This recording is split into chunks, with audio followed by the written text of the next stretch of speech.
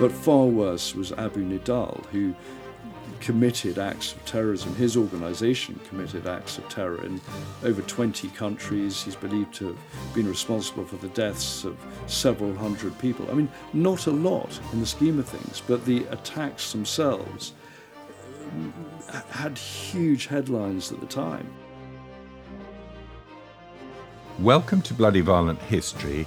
My name is Tom Ashton and his name is James Jackson, and this is the third part of our discussion on violence. In episode 41 we talked about assassination, and in 42 the subject was hostage. Today Jamie and I are going to talk about terrorism, the terrorist. The root of the expression terrorism most likely derives from the time of the French Revolution and the period known as the Reign of Terror, 1793-94. This was 13 months of state-backed purge, assassination and execution. As the saying goes, well I say it anyway, you are probably more likely to be run over at Hyde Park Corner by a member of the royal family than to be the victim of a terrorist attack. The numbers relative to general population are tiny, but the results are often dramatic and widely publicised and instill enormous fear. Life is safer today than at any time in human history. We expect safety, we demand it from our governments, and are therefore untempered when it comes to dealing with danger, actual or more likely perceived. Technology, international travel and revolutionary ideas fuel terrorism and enable the terrorist. And remember, one man's terrorist is another man's freedom fighter. So Jamie, the terrorist, the sub-state actor employing violence to achieve his political ends, when did this start, or has it always played a part in human history? It's been going a hell of a long time, Tom. It's timeless. It's been going on as long as humans have breathed, as long as humans have hunted, as long as humans have settled. Because there's always been politics, there's always been shenanigans, and there's always been competition for resources and for leadership positions. So this goes back a long way. I mean, going back into history, you can look at 535 BC and the killing, the assassination of the Roman king, the sixth Roman king, Servius Tullius. He had a pretty bad end. He was stabbed in the street coming out of the Senate. He was then run over by his daughter, Tullia, in a chariot. So keep it in the family. So as we mentioned... Be nice to your daughters. Be nice to your family and your daughters in particular. And as we mentioned in our Assassinations podcast, assassination has been a key tool in the hands of the terrorist. It's easy to do. Before you even get onto mass acts of terrorism, poisoning water supplies, that sort of thing, you just had a dagger. I mean, it was an easy thing to do. So it's been going a long time. So the assassination you achieve, you get rid of the person, but at the same time you throw out a bit of fear and... Yes, terrorising populations or towns is something that has also been going on a long time. It's policy, it's what tyrants do. If you go back to the 7th century BC to King Assurbanipal of Syria, he was threatening to dry out the wells of Tyre, poisoning wells, blocking waterways, drying out wells. This was common policy among kings, tyrants, invaders who wanted to take over an area. So what the Russians are doing in Ukraine today, area denial, that has always been a policy. So terrorizing populations has also been a policy. Yeah, and tying up the food stocks and setting fire to grain and stealing the grain. Yes, and often it's the terrorists who are representing a people who do that so that everyone's back's against the wall. We mentioned this in Crazy Cults podcast. You know, these people are in their own echo chamber, so they don't really listen to anything that's going on outside. Go back to AD 70 and you have the Sicarii, the sort of extremist wing of the Jewish zealots. The dagger men. The dagger men who were fighting Roman occupation and took out anyone that they believed were representatives of the Roman hegemony in the area. So in AD 58, you got the high priest Jonathan being killed by the Sicarii. This, again, is what they do. They take out people who they think are fellow travellers of those who they are opposing. Of course, the Holy Land being the sort of birthplace of humanity, at least one of them, has also been the place where this sort of thing has gone on for a very long time. It's the crucible of political intrigue and rivalry from Mesopotamia onwards. And as soon as you get different tribes competing, whether it's the Israelites against the Canaanites and different religious groups competing, you are going to get the extremists on all sides using different techniques. And this travels onwards into the Middle Ages. So you have the Assassins cult, the Hashashin, and they were the sort of group of Ismaili zealots, if you like, who not only killed for their own sake, but could be recruited as mercenaries. So again, you can project forward to the 20th century and Abu Nidal. So you can see mercenary groups then as well. Yeah. And that was 1,000 years ago.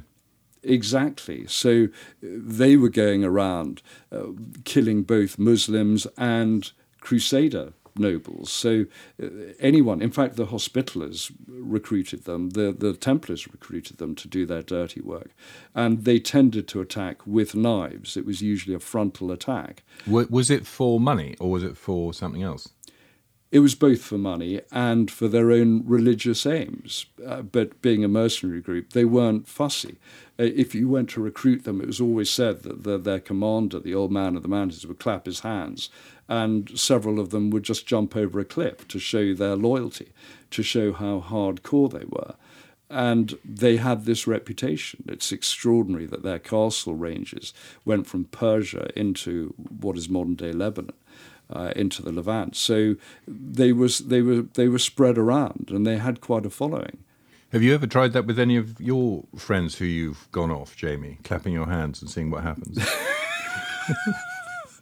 They just throw a punch.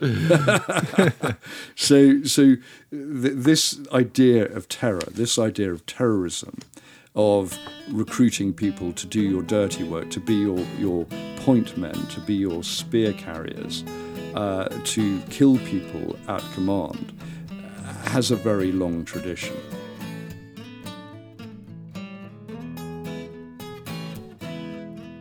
Okay, Jamie, so then we move forwards to the 17th, 18th, 19th century, that period, and we might as well start with one of our favourite subjects, the gunpowder plot. Well, why not? Because it's a constant theme through the history of terrorism, that not only do you have radicalization, the idea of people stuck in their sects or their cults or their small political groups, often with sort of religious fervour, whether it's the gunpowder plotters or even Baader-Meinhof later on in the 1960s and 1970s.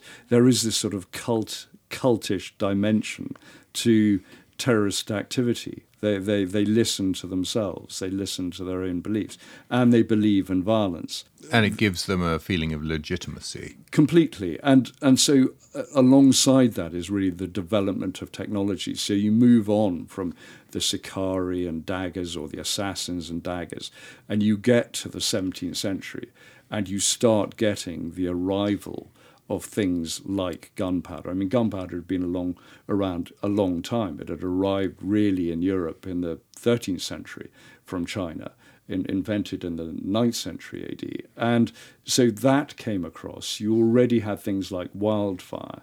So naphtha, the use of incendiaries, the use of gunpowder was readily available. And then you got the gunpowder plot.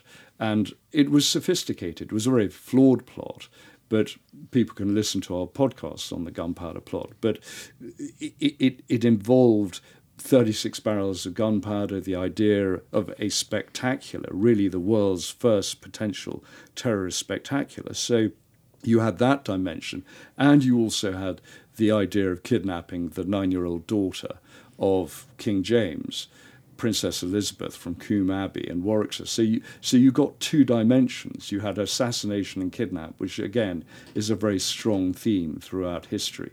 And in a way, we've been brought up with the story of the gunpowder plot. It's hard to imagine, with a few old-fashioned barrels of gunpowder, what damage it would have done. But it would have been the equivalent of 9/11. Really, in its day, it would have levelled an entire city block. But more than the physical damage, it would have wiped out the entire ruling class of England. So it would have had far more of an impact and provoked a civil war. So in political terms, it would have been massive. But you see this technology coming through. You see the arrival of wheel-lock pistols that allowed assassination attempts, concealed weaponry, if you like, with pistols. You already had Dutch resistance in Holland against the Spanish in the 16th century, the use of hell burner ships. There was a use of one hell burner ship that killed 3,000 when it was used to blow up a pontoon bridge.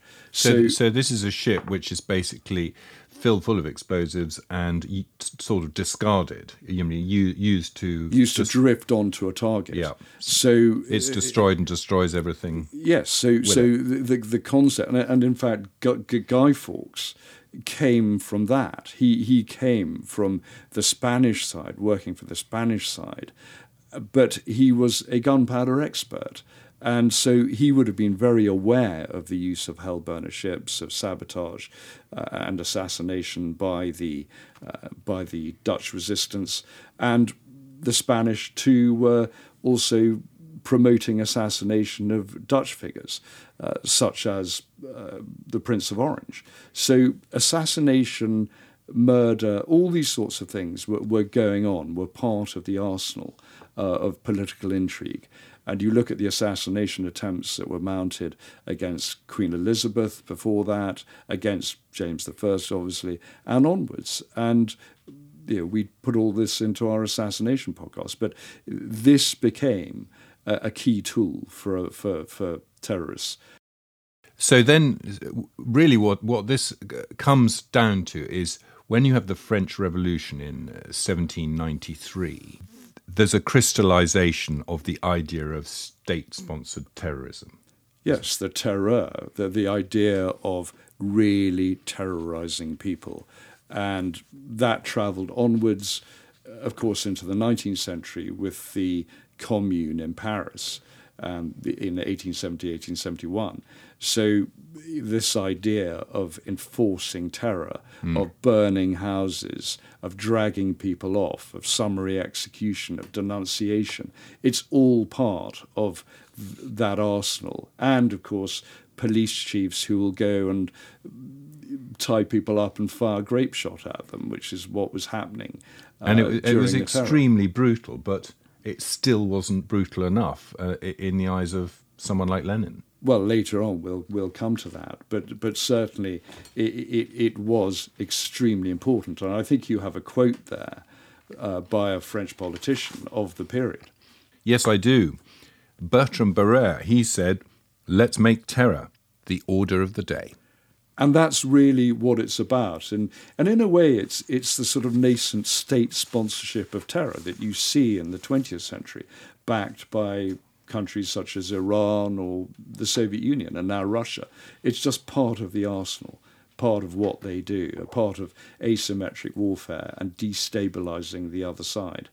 So you've mentioned gunpowder and naphtha, and this technology develops and you start getting TNT and nitro. Yes. In the 19th century. Yes, you do. And that, again, transformed things. I mean, if you look at the People's Will, the Narodniks, who were trying to kill the Tsars and spark anarchy and revolution in Russia, all the way through the sort of mid to late 19th century, they tried everything. I mean, they blew up the dining room of Alexander II. They blew up his train. Eventually, they blew his legs off. in St. Petersburg, and he was killed.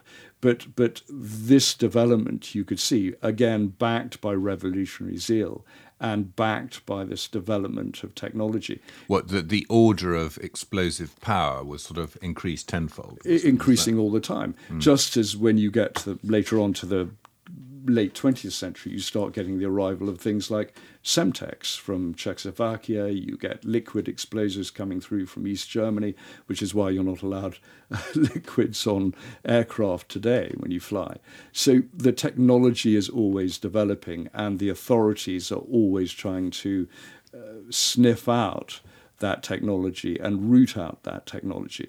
One of the assassins who blew up the dining room in the Winter Palace in the 19th century, trying to kill Alexander II, the staff could actually smell the explosive, but still nothing was done about it. Yeah, it was under his bed, wasn't it? It was in a crate under his bed, but nothing was done about it. So, but then you end up in the 20th century with odorless explosives, so it makes it even more difficult for particle analyzers and sniffers and things to track them down. But this is how technology changes, and any sort of technology change, anything that filters down from the military, from the battlefield, is going to aid the sub-state actor, the terrorist, whether it's a lone wolf or whether it's an... And it all really culminates in the First World War and the Russian Revolution.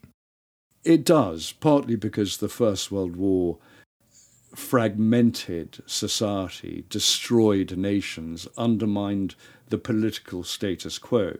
You got the overthrow of monarchy, you got the overthrow of the established order, and you had revolution taking off from 1917 in Russia. And because they were fighting insurgencies, white Russian forces, because they introduced the Red Terror to try and impose their revolutionary zeal on the Russian population that wasn't always behind it. Like the French Revolution and like the Commune in 1871 in Paris, you get the need for terror. And once that becomes state-sponsored, state-backed, then why not use it abroad as well? Why not send your agents abroad to assassinate people, to take out those who might oppose you, influence events abroad, particularly if you're trying to spread international revolution? Yeah, and it's pretty cheap as well. Yes. Relatively. Yes, and the fragmentation you can see in the political order, you can also see in literature, you can see in music, all this dissonance, all these different tones. It very much symbolized the time. It very much represented what was going on in the sort of chaos, the chaotic political order. And in a way, we're still living with those consequences. We're still living with that pedigree of terrorism, with that mindset.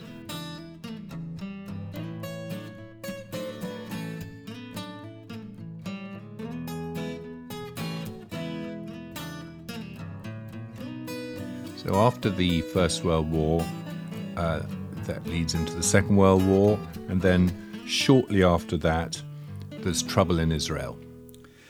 There's trouble in a lot of places because of this post-colonial or anti-colonial push and independence movements.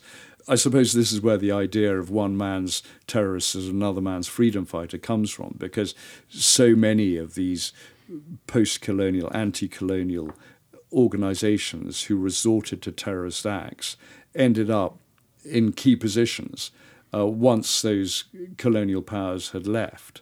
Yeah, and of course, it was actually Palestine then, wasn't it? It was before the State of Israel. Completely. And there was this huge tension, obviously, post-Holocaust as well, this tension to create the State of Israel, the groups like Irgun and the Stern Gang who were attacking British positions and the people nominally protecting them in a way from Arabs, trying to keep the two sides apart.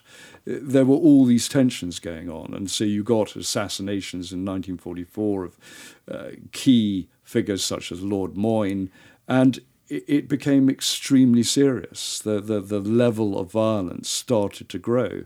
The level of equipment flowing to these terrorist organizations, or in some eyes resistance organizations, started to expand, and their activities and the scope of their operations were becoming much broader. And then shortly after the war ended, in 1946, the same group, the Stern Gang, attacked the 6th Airborne Division, who were based in a car park in Tel Aviv. And they killed a number of soldiers and stole their weapons, and then scarpered, leaving mines to cover their escape.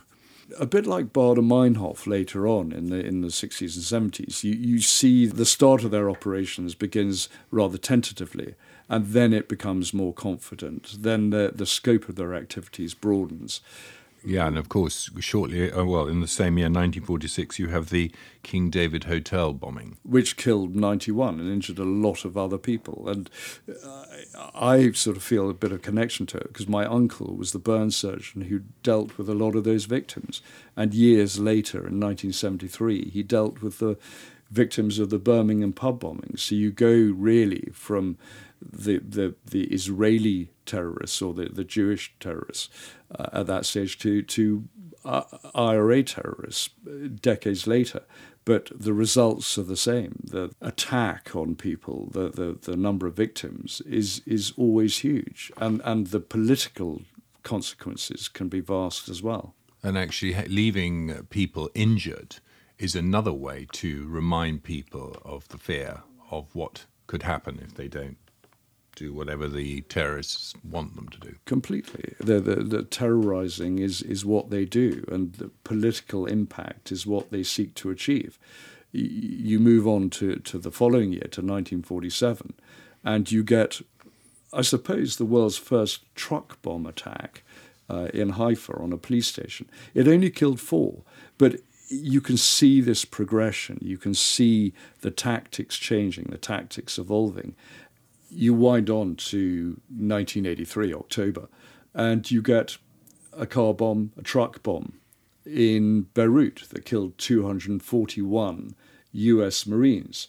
So the capabilities, the capacity, and the destructive power of terrorist acts and of truck bombs hugely expands over that period. And the use of trucks has not diminished. You look at 2016, the attacks, for example, on the Promenade des Anglais in Nice, that killed, I think, 94 people, and that was just a driver mowing down. So you don't people. even need explosives. One minute you're just a truck driver going along, and the next minute you're just running people over. Completely. And you can see why modern technology and modern living creates these opportunities for terrorists. In the same year, in 2016, you had a truck driving into Christmas shoppers at the Christmas market in Berlin, near the Kaiser Wilhelm II Memorial Church. I think that killed a dozen people. But the impact can be enormous. So whether it's hitting Marines or hitting civilians, the political impact is huge. And also the effect on social life is still with us today. Now, any bridge you walk over in London, instead of being attractive-looking bridge, is covered. The separation between the road and the pavement has these great big metal barriers now. Well, I remember the barriers going up around the Palace of Westminster. You go along the Promenade des Anglais in Nice today, and they've actually done it quite well, but it's got sort of palm trees in strategic locations. It has metal sort of plaited wires, cables between bollards, and those cables can actually stop a truck. But people have definitely had to think things through. The traffic calming measures, half of those are really counter-terrorist measures in disguise. But it has definitely impacted modern life. So in the early 50s, there were problems in Malaya. There were problems in all manner of places, and Britain was on the back foot because of the Second World War. We didn't have the money to fight these insurgencies or to go in heavy-handed is one of the reasons that the SAS was reconstituted and born again, because we needed a means of fighting an insurgency in a specialist, directed manner. But terrorism, again, was used by these insurgents and by those who wanted to push the Brits out and impose their sort of Marxist-Leninist, communist-backed regime in Malaya and take over the tin trade. Well, and sometimes they were pushing at an open door, weren't they? I mean, the political will back home was decolonisation. Completely. But there was still this need to somehow have an orderly withdrawal, yeah, and stop revolutionary Marxist groups from taking over. But assassination, once more, was the tool of terrorist groups, and the governor, Sir Henry Gurney, was killed in his car in 1951. The road was blocked, and then he was gunned down with his chauffeur. And that follows a long pattern of vehicles being sort of targeted by terrorists over the years. It has gone on for decades, ever since automobiles arrived on the scene.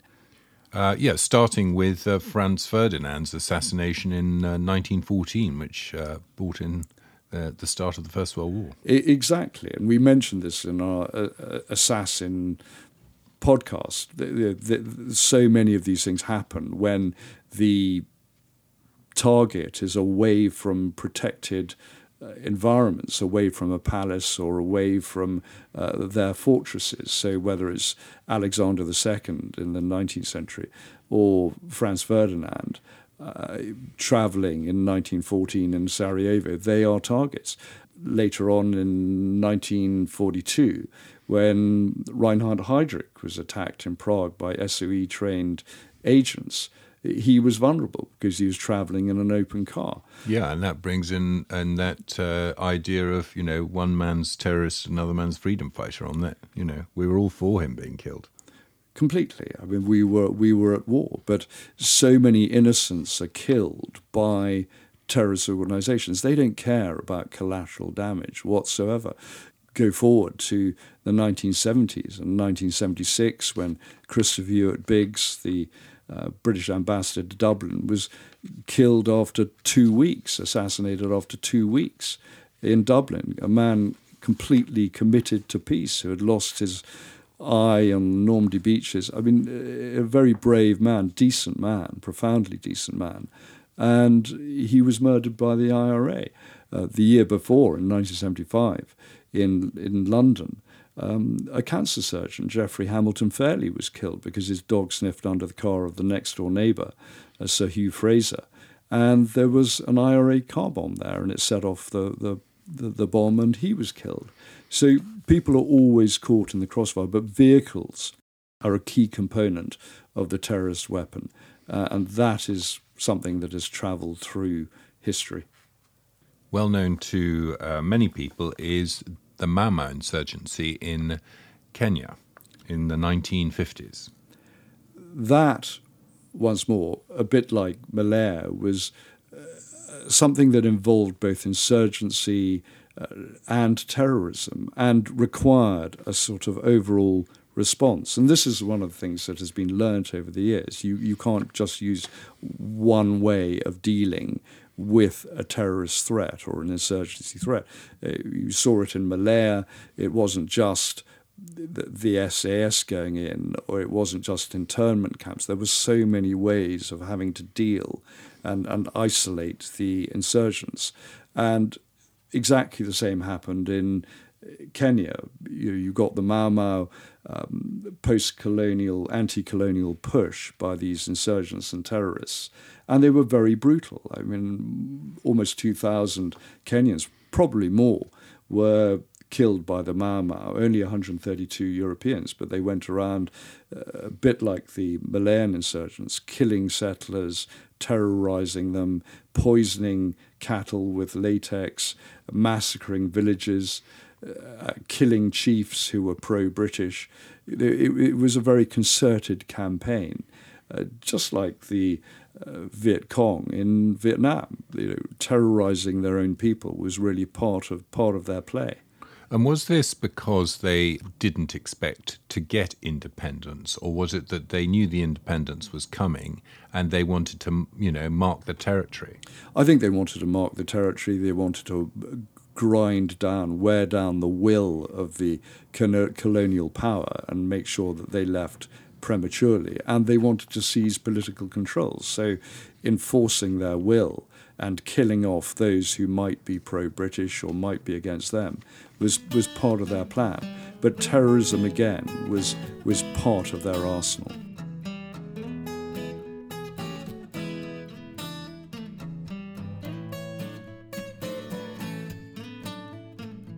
Extremism and technology have sort of gone hand in hand. As new things are invented, the terrorists can then come up with new ways of killing people and instilling fear. And we mentioned at the beginning international travel and also the development of explosives. We've also got 3D printers and cryptocurrency, and a sort of crossover between criminality and the terrorists. Quite often criminals will take up a terrorist cause because it gives them a sort of greater purpose. And as an example, we've got the Spokane bombing in January 2011. Yeah, that was stuck in a backpack, and it was directional, and it was covered in human feces and rat poison. So it was designed that those who were hit not only would get gangrene, but would also not be able to stop the bleeding because there was an anticoagulant added to the shrapnel. So it's always to do with the terrorist mindset and the authorities trying to outpace what they're up against. But the technology has not only allowed extremist organizations to operate, it's allowed the lone wolf to operate as well. And we'll come on to that later. But a couple of years after that Spokane incident, and that didn't detonate, you did get a bomb that detonated because you got the Boston bombings by those two Islamic extremists. So there's always that problem, and there's always that technological development ever since 1585, I think it was, and the Hoop, that ship that attacked that Spanish bridge near Antwerp and killed so many thousands of people. So the authorities are always trying to catch up, always trying to prevent. And the Spokane bombing was by Kevin Harpham, who was sentenced to over 30 years in prison, and it was discovered by the FBI. But the Boston Marathon bombing, it detonated. 3 people were killed, but 264 people were injured. And it shows how small groups or individuals can have such an impact and terrorize. And it's something that I've written about for 30 years, this idea that there's a move towards the spectacular. There's a move to trying to grab publicity. And in order to do that, terrorists have to terrorize more. The limits on their activity are reduced as they try and create greater spectaculars and more atrocity. And the technology has helped. And the internet has not only helped to radicalize, and you see that in terms of the extremists today. There are so many surveys that show that over 80% of extremists are radicalized by the internet, whereas back in the sort of early 2000s, it was much lower.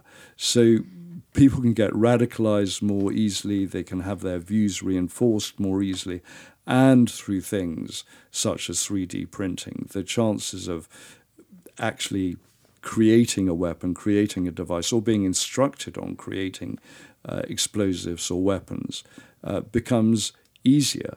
So this year alone, you get the assassination of the former Japanese Prime Minister Shinzo Abe. So these are the sort of litany of problems that the authorities have to face. Yeah, and it sounds like he was murdered by a man using a homemade gun. But that is the thing, and it's become easier to create homemade explosive and homemade weapons, and technology has allowed that. And whether it's cryptocurrency or international travel, the ability to move money around, to get away, to plan operations becomes easier all the time, and global positioning helps as well. So these are the problems. And these, individuals is one thing, but with these mercenary groups, they can really make use of this technology. I mean, in the last century, we had the PLO and Black September, and it all sort of went on from there, didn't it? Abu Nidal and Carlos the Jackal. Yes, you started getting these radical groups, and a lot of these mercenary groups use terrorist tactics. You look at the Wagner Group and their activities both in Africa and now in Ukraine. They're quite willing to terrorize local populations, to use extremely brutal methods, and they, again, have access to the technology of the battlefield, so that is going to help their terrorist activities. You then go on to other groups that came through after the fragmentation of Afghanistan, the Al-Qaeda and now ISIS. And it's almost as though there's a competition to become more brutal, to set fire to people, to throw people off buildings, to mount terrorist attacks. And it fed through to 9/11 eventually. And this idea that terrorists were always going to use the bomb, bullet and booby trap is something that I always argued against, that these people were going to have the imagination to go further. And you can see it in the Popular Front for the Liberation of Palestine acquiring microlights.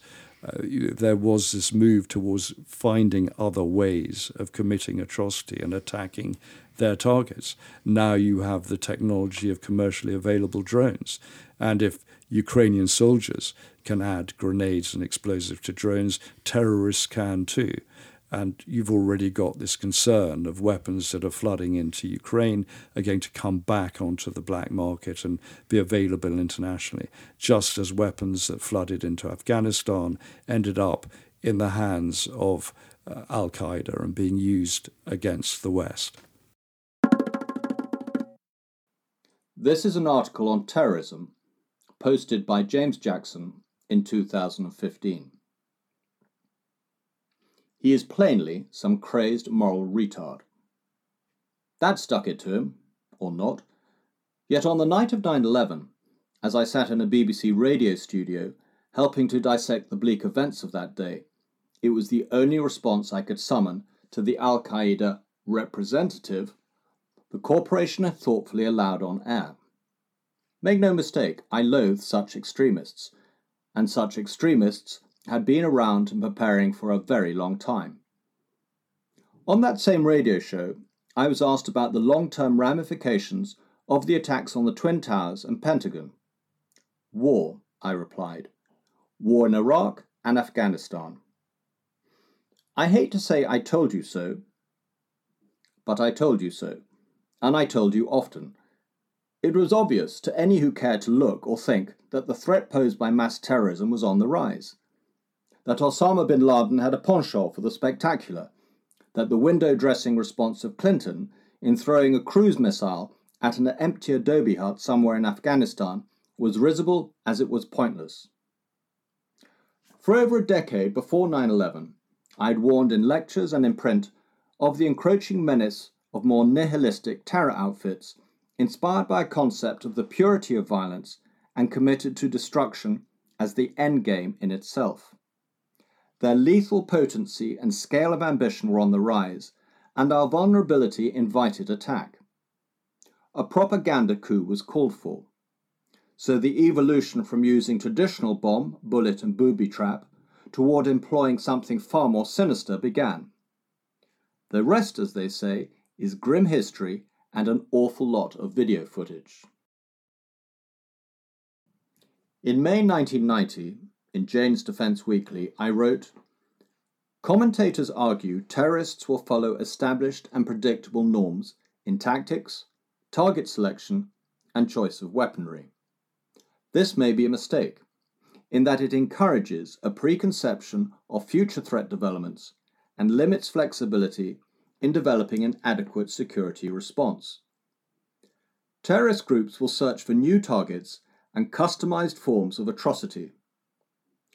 2 years later, I added, Few of us should imagine that modern terrorist groups would refrain from doing as much damage as possible with whatever means are available.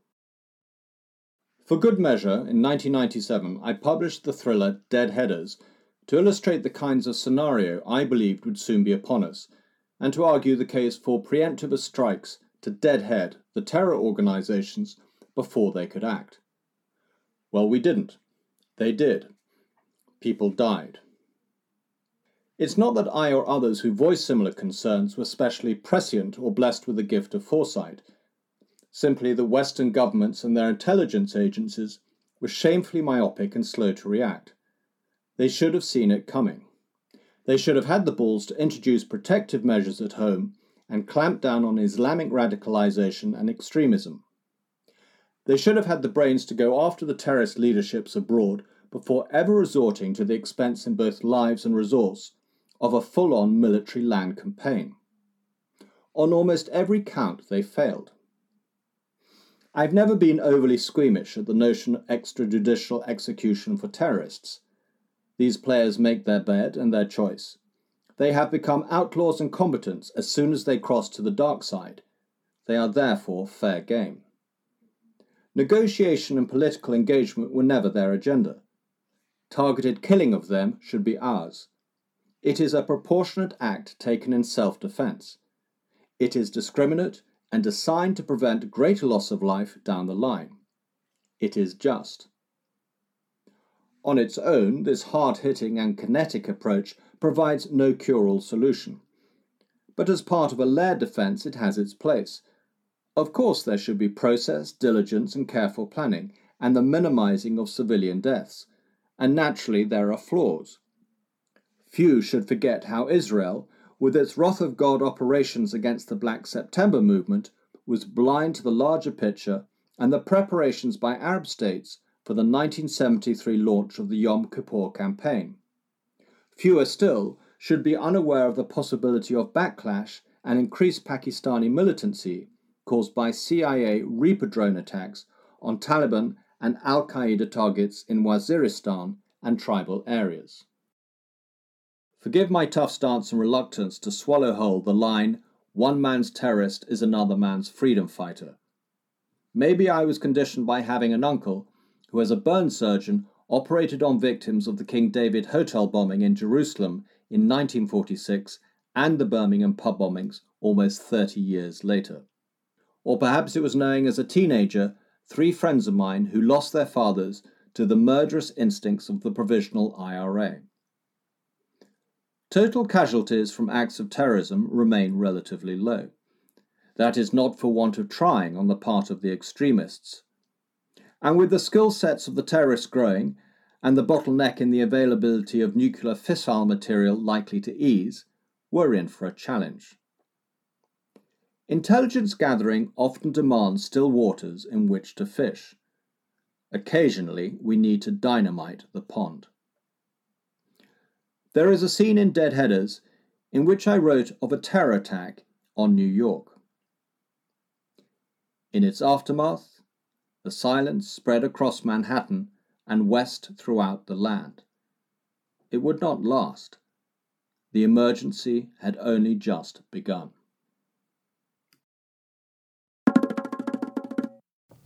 Jamie, let's now talk about the spectaculars.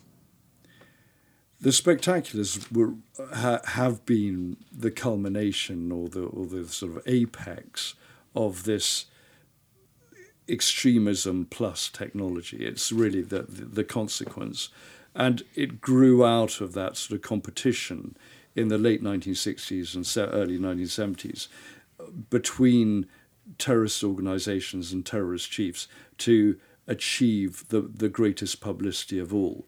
It's when you got Baader-Meinhof, the Red Army faction, at its height. It's when you got groups like the Popular Front for the Liberation of Palestine and Black September at their height.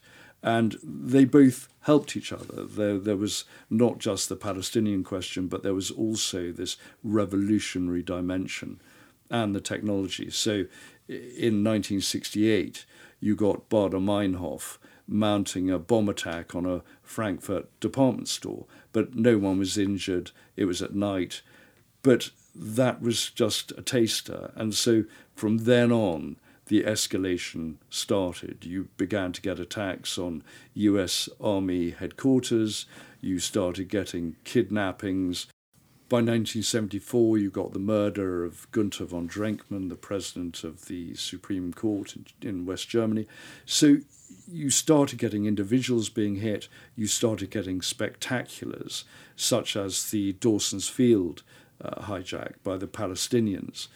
And that saw the blowing up in 1970 of 3 hijacked airliners on the airfield in Jordan. That's the first terrorist act I remember as a child. I remember seeing these planes being blown up.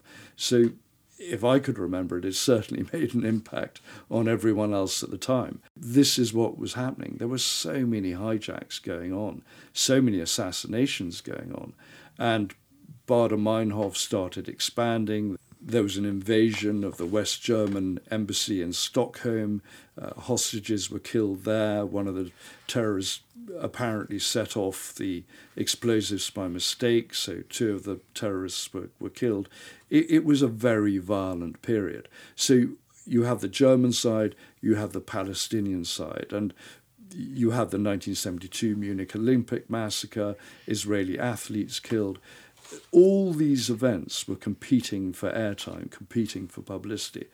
And then you started getting the mercenary groups coming through, those who really had no respect for law and order, certainly no respect for the political niceties or political ends of what they wanted to achieve. They just wanted violence. So you had Carlos the Jackal, Ilich Ramirez Sanchez, the Venezuelan revolutionary. He actually wasn't that successful, but he managed to get publicity, whether it was grenade attacks in Paris on pharmacies, or an attempt to use an RPG-7 grenade launcher against an airliner at Paris airport. He went out of his way to commit acts of violence in Europe. He even came over to London, tried to murder Joseph Seif in St John's Wood in the early 70s, tried to blow up a bank in London. That failed. He was eventually captured by French special forces in Sudan in 1994, and he's still serving prison sentence. So his career was up and down, but he certainly became the sort of poster boy. Yes, he had that picture, wasn't it? That photograph of him wearing those enormous sunglasses, which somehow struck a chord, didn't it? And even though he wasn't successful, he was probably the most well-recognised terrorist. It's a bit like the image of Che Guevara. He set himself up as a revolutionary terrorist. Apparently he was very smelly, Che Guevara, even though he was handsome. I should think Ilich Ramirez Sanchez, the Jackal, also was. but nasty. You didn't want to meet them in person. Nasty pieces of work. Yeah. And so he sort of ran this mercenary organisation, would pick up contracts. It was like a contract hitman. But far worse was Abu Nidal, who committed acts of terrorism. His organisation committed acts of terror in over 20 countries. He's believed to have been responsible for the deaths of several hundred people. I mean, not a lot in the scheme of things, but the attacks themselves had huge headlines at the time. Even as late as 1985, he was planning and directing attacks, the famous attack in Vienna and Rome on the checking queues there with grenades. His men killed over a dozen in Rome and 4 in Vienna, and wounded a great number of people as well. So, and yet who remembers those? Well, this is the thing about the spectacular. They're spectacular at that time, which is why terrorist activities became more and more extreme, more and more pronounced, why you get this sort of gradual escalation to the point of 9/11, where you get a real spectacular, where no one is ever going to forget that. And this is one of the things about terrorist groups. They're vying for the oxygen. They're using the same oxygen of publicity, and they have to try and get noticed. And yet he himself, Abu Nidal, was such a psycho that he killed really more of his own men than other people. He did. He killed several hundred of them. And they say that he drank a bottle of whiskey and then ordered the murder of 600 of his own Abu Nidal organisation. I think about 190 were killed. And there was a mass grave and they were all shot, and that was it.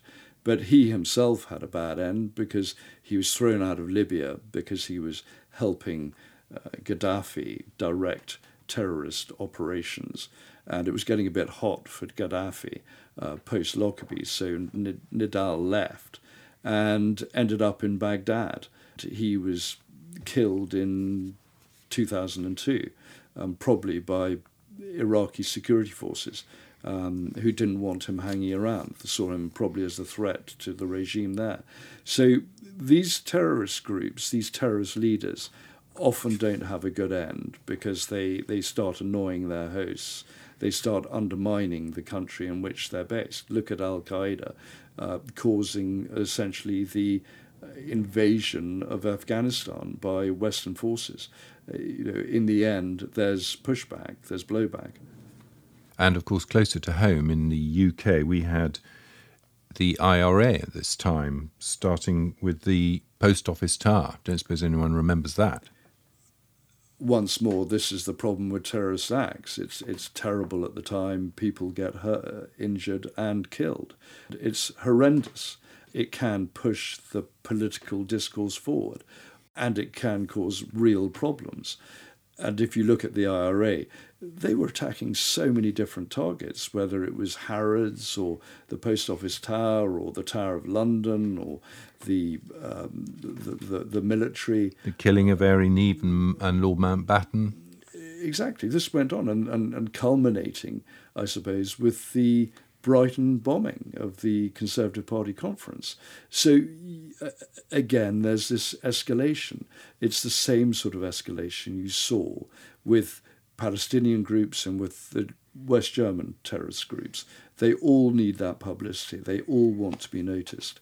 So the atrocities get worse and they become more daring over time.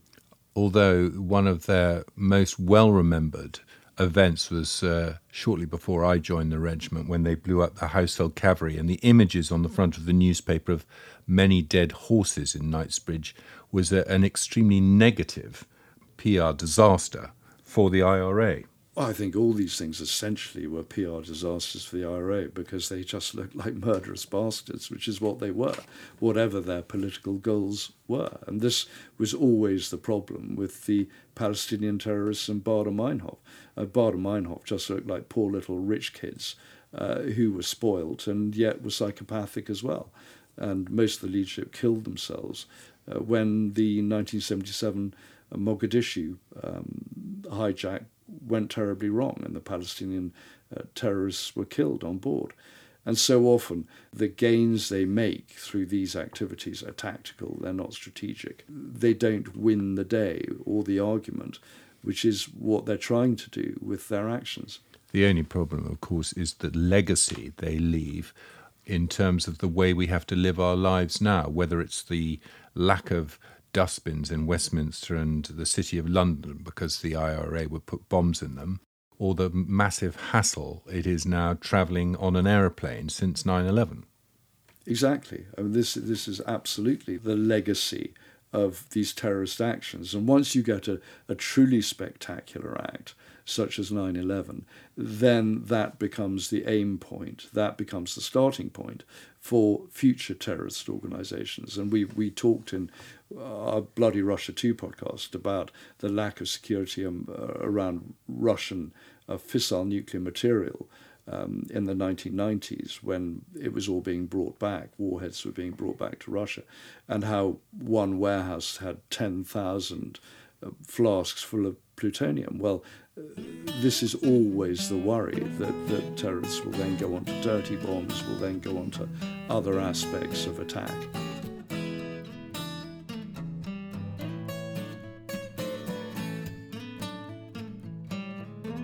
Right at the beginning, we mentioned state-sponsored terrorism. And this is very much Lenin's thoughts on the matter. Mass terror was needed to prevent counter-revolution. And it developed from there, because you can see during the time of the Soviet Union how the Soviets saw terrorism, promoting, backing, sponsoring terrorism as a key political and military tool. The head of the KGB, first chief directorate, foreign intelligence, was a guy called Alexander Sakharovsky. And he stated very bluntly that in a time of nuclear weapons, using terrorism was a key tool, was a key instrument of Russian foreign policy and diplomacy. And he was delighted. In 1969, there were 82 hijackings of planes, and he freely admitted that the Soviet Union had links and were sponsoring the Palestinian terrorists who were doing those hijackings. Just as today you see the Soviet Union, or you see Russia rather than the Soviet Union, take that forward and develop it into a far wider policy, which we'll talk about. And the whole terror aspect is simply part of it. But do you think part of a proxy war? State-sponsored terrorism, do the chickens come home to roost? I mean, don't the Russians have huge problems with their own, terrorists on their own borders? Sometimes they come home to roost, sometimes they don't. You look at Iran, it sees the provision of weapons, for example, rockets, to Hamas and Hezbollah as part of its policy in keeping Israel in check or pressurizing Israel. It sees sending its lieutenants and its paramilitary groups and military groups to Syria as part of its proxy war against the West and the Israelis. So terrorism is simply part of that arsenal, in the same way that Iran today is sending drones to Russia to help it with its campaign in Ukraine. This is what it does, in the same way that boats were intercepted, Iranian boats were intercepted by the Royal Navy, trying to get very sophisticated weapons over to the Yemen, to the groups that Iran backs in the Yemen. Gun running and terrorism and supporting proxy wars is what they do. It's a cheap way of conducting foreign policy. At the very other end of the scale, you've got the lone wolf, the person who is really very difficult to deal with because he operates without anybody else. If you have environments where serial murderers can operate, then you're going to have an environment in which lone terrorists can operate. Radicalization is easy. They believe their own publicity. They've got a sort of manifesto, is that? Yes, they're stuck in their echo chamber. And you look at the three that stand out in America, for example. You start with the Unabomber, Ted Kaczynski, in the late 1970s. He went on until the 1990s before he was caught, sending mail bombs, doing a great deal of harm, a lot of damage. And his manifesto, if you like, was against progress, against technology. But he was taking sort of Luddite. In a sense. But that was his agenda. And so the range of agendas, the range of psychological problems and issues that drive these people can be vast. So you had Unabomber, you then got the Smiley bomber, the Midwest pipe bomber, who was trying to create a smiley face across the map of America. He was another one. By putting pipe bombs into mailboxes? Yes, Luke Helder, and harmed a lot of people again, driven by something completely different to the Unabomber. And so whether it's white supremacy or anti-technology or religious dimensions, the individual can do a great deal of harm. You end up or at least create a great deal of fear. Create a great deal of fear and publicity. And you end up with Timothy McVeigh, white supremacist, with his truck bomb in Oklahoma in 1995. Horrendous, killing over 160 people. And if you have a culture and society where weapons are readily available, where everyone is going to have a bad day, where people are used to mass shootings, mass killings, then the terrorist is going to have to go so much further in order to be noticed. This is one of the things that drives terrorists. If you want publicity, you're going to have to outdo everyone else in terms of the atrocities you commit.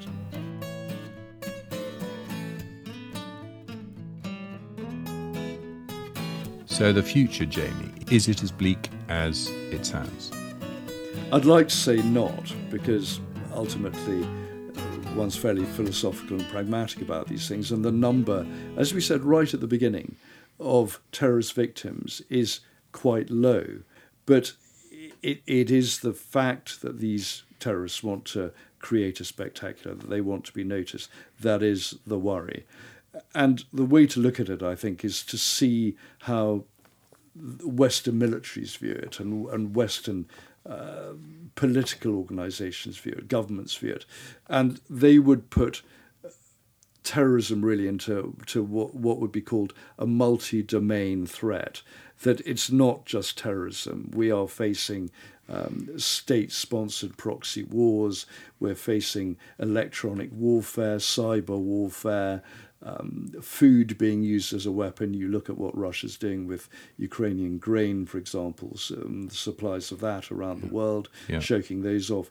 Did you know that in North Korea, 10% of their GDP is supposed to come from cybercrime?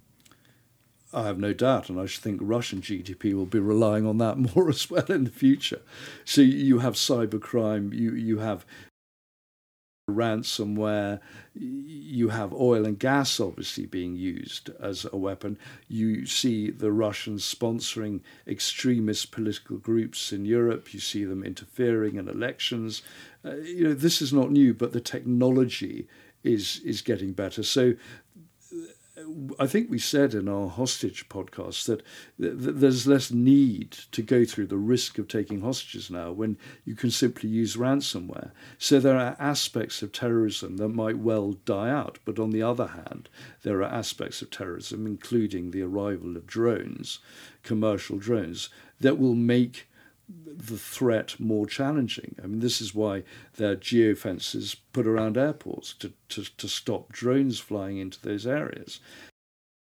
The technology, the advent of microelectronics, the ease of communication, the ease of radicalization, these are all the sorts of challenges in this multi-domain world. And to dominate that, or governments around the world will have to be far more fluid, flexible and fast in how they respond. And this decision dominance that you talk about, in a nutshell, what is it? Well, in the military sphere, it's about having the information there and responding rapidly. It's having artificial intelligence available that suggests a course of action for you. It's getting the logistics to the right place. It's hitting the enemy hard. It's finding out where the enemy is vulnerable. It's tracking down their finances. So in a way, the counter-terrorist role has become, although the challenges are vast, that the technology available to those who are fighting terrorism has also become better in terms of the information, in terms of putting leads together, in terms of following up contacts. So, that has been, tracking finance, for example. All those things have become, in a way, more technological and more sophisticated. So it is this constant battle. It's the action taken by the enemy and it's the countermeasures you come up with. Okay. So decision dominance is about coming up with the right decision more rapidly that will allow you to win the fight. Okay. You get the information, analyse it, understand the logistics and respond. Exactly. Unfortunately, of course, with electronic warfare and both sides of it, is that one of the things it does is governments respond and our liberties are curtailed.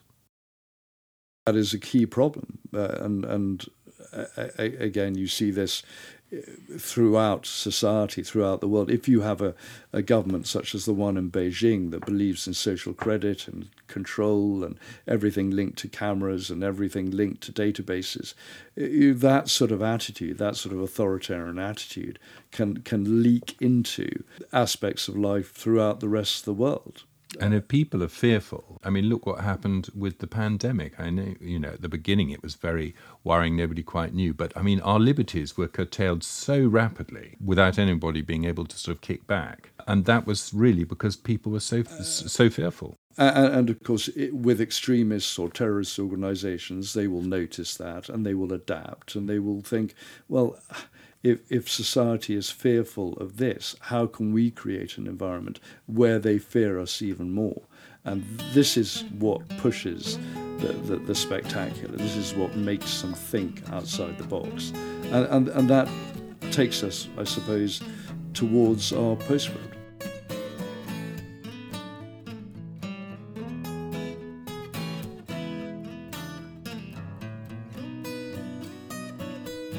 What is our postscript?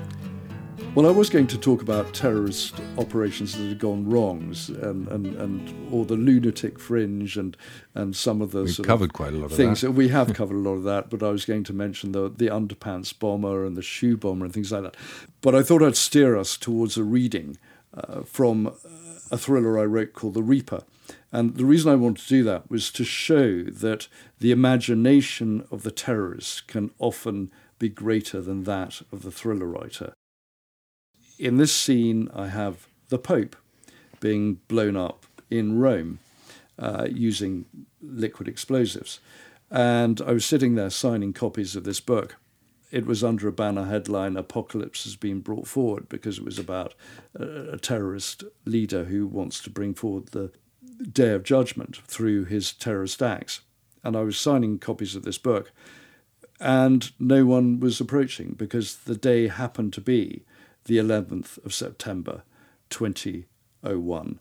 So it just shows that while I was talking about the blowing up of the Pope, real-life terrorists were bringing down the World Trade Center. So this was really why I thought it was important to bring up this extract, is to show that terrorists are often ahead of the curve and ahead of the thinking of the authorities and everyone else. And even ahead of you, Jamie.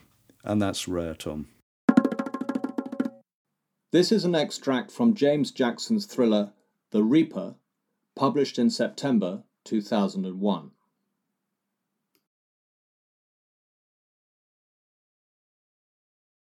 Boom! Houston, we have liftoff. The Reaper blew imaginary smoke from his cocked fingers. In St. Peter's Square, the pause before the panic. A shocked tranquility. A hovering, heavy silence that drifted and settled temporarily with the smoke. Then a groan, collective trauma that welled, deepened, gathered volume and anguish, and rose into consciousness and screams. Stampede. Among it, people fell to their knees to pray, were pushed, crushed, clung to columns and statuary against the tide, were overcome by emotion, trampled by feet. Flowers, faith, and festivity extinguished, beaten down by terror and tens and thousands of struggling, directionless bodies. Celebration to decimation in a few seconds. The assassin moved, steadily and unseen, towards an exit. "I am Alpha, and I am Omega," said the Reaper. Beginning and the end. The synagogues of Satan would be crushed, the whore, the church that rode on the scarlet beast of Rome, destroyed. Resurrection. The Reaper switched off the screen. "It is done." So, folks, it looks like the terrorist is here to stay. And while governments, organisations and individuals continue the fight, we must not give in to fear. Frank Herbert had it right when he wrote that fear is the mind killer, as did FDR when he said that the only thing we have to fear is fear itself. Thank you, James. Thanks, Tom. So it goes. Thanks for listening. My name is Tom Ashton. His name is James Jackson. Please subscribe to BVH, and it really helps others to hear about us if you leave us lots of stars and a review. You can also find us on our website at bloodyviolenthistory.com. For suggestions and comments, you can email me at talk@bloodyviolenthistory.com. Thank you and good luck.